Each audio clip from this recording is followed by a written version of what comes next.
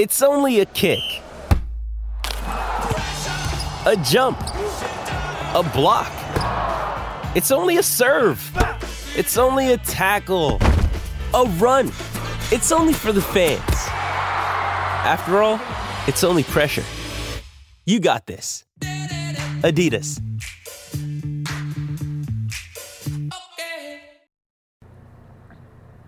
What's going on, everybody? It's Ricky the Blue with TechSideline.com, the associate editor and Virginia Tech football beat writer, here to give you a mini podcast of just my thoughts and observations after Virginia Tech's 27-0 win over Delaware on Saturday. Obviously, it was not the prettiest game for the Virginia Tech Hokies. However, they were able to get the win.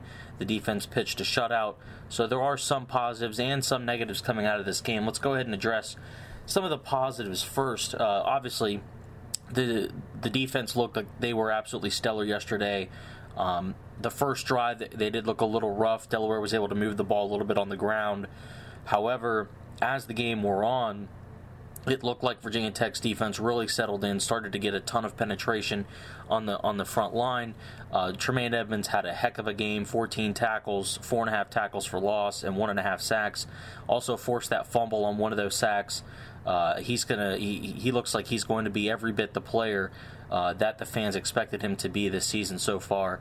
The secondary, which helped give up those almost 600 yards last week versus West Virginia, played much better against Delaware. Obviously, it wasn't against an FCS team, and Delaware seems to be stronger running the ball than they do throwing the ball. However, getting those positive experiences for Virginia Tech is going to be important moving forward in these next couple weeks before they face Clemson inside Lane Stadium.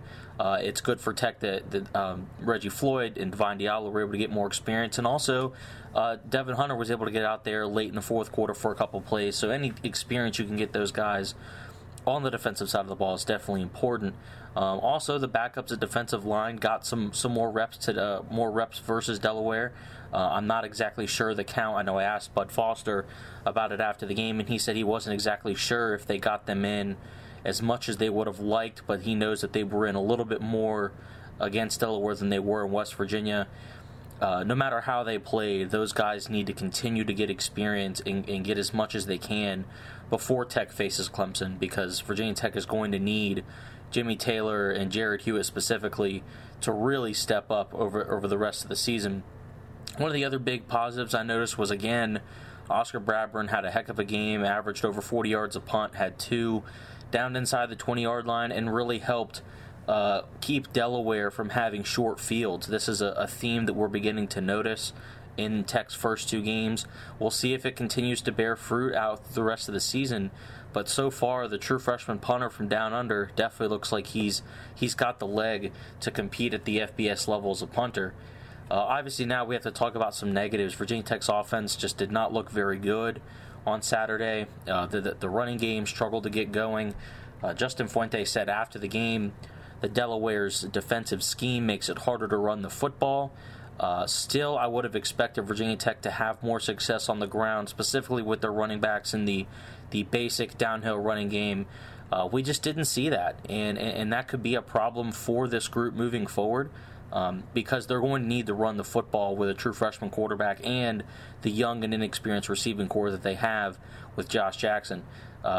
He's going to need some help from the guys on the ground, including himself on the ground. And Virginia Tech just did not look very good running the football yesterday. Going back to the play calling, I thought that Brad Cornelsen really opened things up in the first few drives. They took several shots downfield. And to me, I think that kind of hindered the offense. I know that they were trying to connect on some of those deeper plays and those big chunk plays, but to me, it seemed like that really kept Virginia Tech's offense from sustaining any momentum in the first half, especially. They were always facing third and longs. It seemed like there was really no threat to run the football. It was almost always going to be a Jackson RPO where either he was going to run it or he was going to throw it. There didn't seem to be a consistent threat from the backfield at the running back position, and I think that Tech is going to need that moving forward.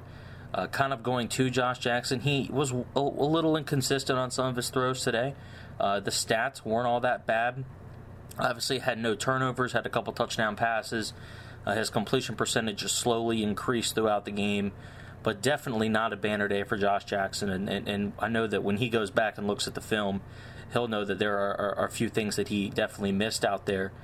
So we'll see what happens. It was against Delaware. Obviously, they have the East Carolina game coming up this weekend, which Tech Sideline will be at. We'll have photos and full game coverage from myself and Ivan Russian Hokie there for you guys in Greenville, North Carolina.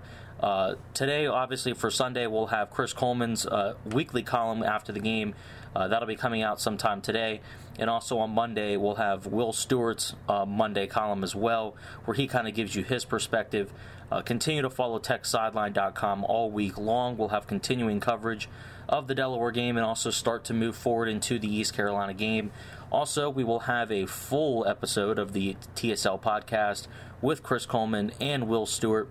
We'll go and bring you guys that at sometime in the middle of the week to kind of give you a more fleshed out kind of analysis of the Delaware game and what we're expecting to see against East Carolina. Thank you very much for listening, everyone, and you guys have a great day.